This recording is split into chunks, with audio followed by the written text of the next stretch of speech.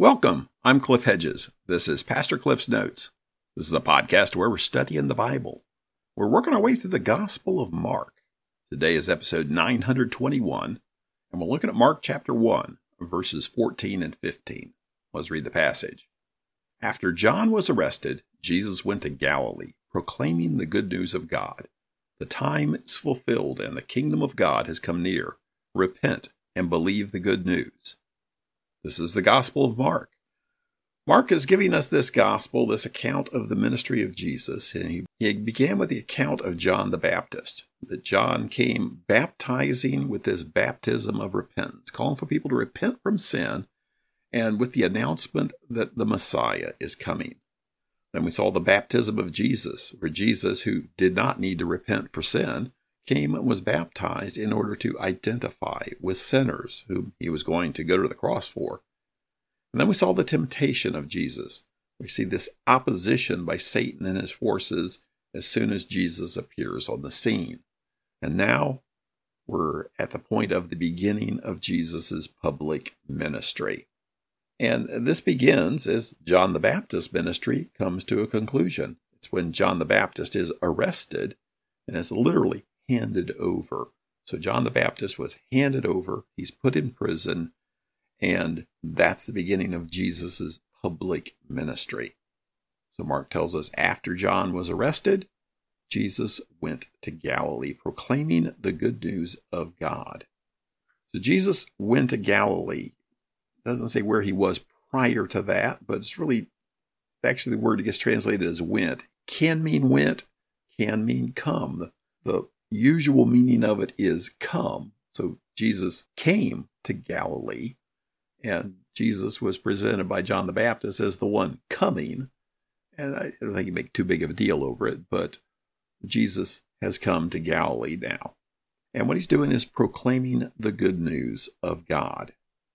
Now, good news, that is gospel. The good news is that Greek word euangelion, means good news. And so it could be translated as gospel, it could be translated as good news. It really means the same thing. The story of how to be right with God through Jesus Christ. So that's what he's proclaiming.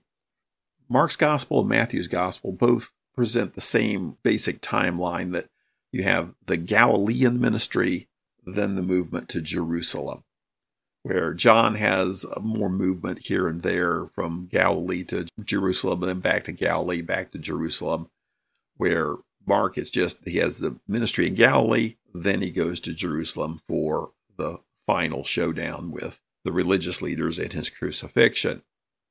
So he's beginning the Galilean ministry, proclaiming the good news of God. Verse 15, this is what the good news is. Verse 15, the time was fulfilled and the kingdom of God has come near. Repent and believe the good news. So he says the time is fulfilled and the kingdom of God has come near. By time, the word that gets translated as time here is not the word chronos, which is where you would have like a time and date associated with it, a chronological time. It's the word kairos, which means more of an era, an eon, a decisive time. This is the time in God's plan. The time is right, not on the calendar, but in God's plan for all of this to happen. And what is happening? Well, Jesus is arriving on the scene. And you have this idea of the kingdom of God. Now, here it says the kingdom of God has come near. Sometimes Jesus is saying that the kingdom of God is near, like here. Or other times he says basically is here. Then back in chapter 12, verse 28, he'll say the kingdom of God has come upon you. Other times he's going to use words like the kingdom of God is coming in the future, Matthew 8:11, Matthew 20:21. He uses these future terms. So sometimes it's, well, the kingdom of God's near. Sometimes it's the kingdom of God is here. Sometimes it's the kingdom of God is still this future thing that's coming. Now, when we talk about the kingdom of God, we have to clear our minds of how we normally think of a kingdom. We normally think of a kingdom as a geographical location with a ruler associated with it. Well, the ruler is right. There's no geography to it. And it's not a place.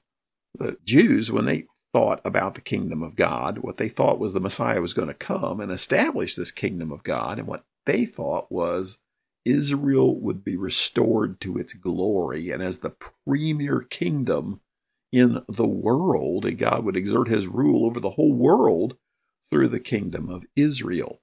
Well, that's not the way it turned out. So how do we understand the kingdom of God? Well, the kingdom of God is really, it's a sense of authority. You say, well, God has authority over everything. Absolutely. But when we talk about the kingdom of God in gospel terms, it's the spiritual rule over those who submit to his authority. So what does that mean?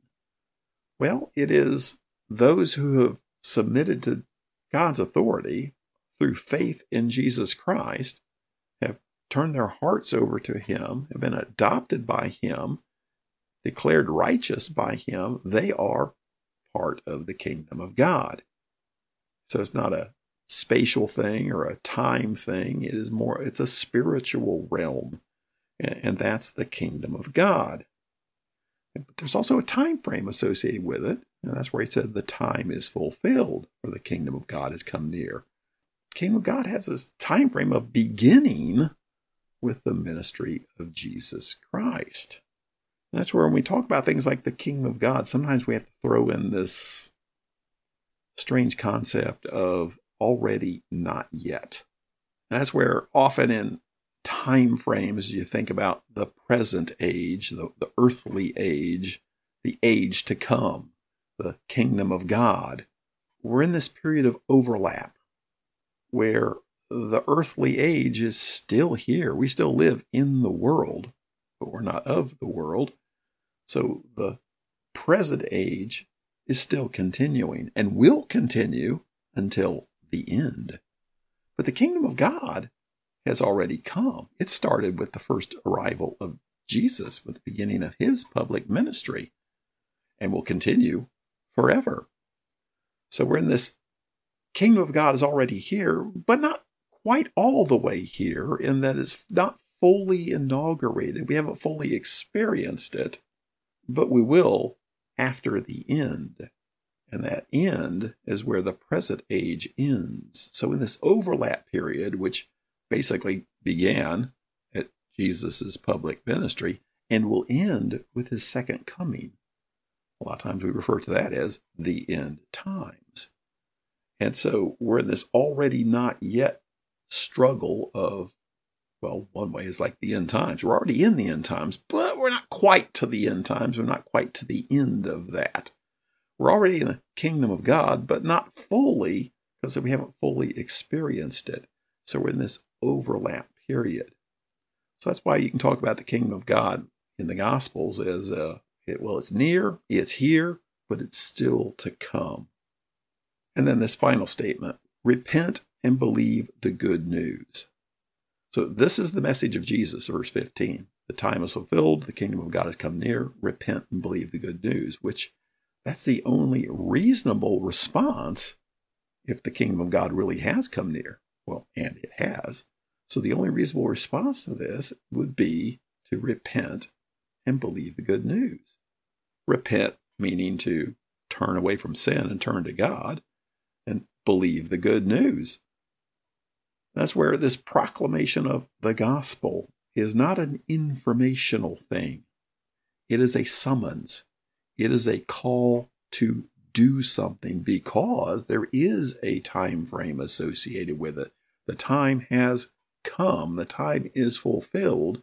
We're in this period now of the end times, and there will come a time, we don't know when, where the end times will end, and then it's too late to repent and believe the good news. So verse 15 is really a summary statement of the Gospel of Mark. It's what the Gospel of Mark's all about. It is the gospel. The time is fulfilled.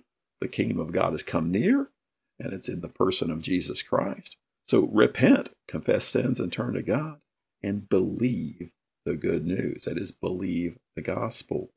And by believe, it's stronger than believe it's true, but actually have faith. Faith meaning to believe God, to trust God, and obey God. In this case, obeying God is to repent and believe and become part of the kingdom of God. Thanks for joining me. Join me again next time as we continue working through the Gospel of Mark.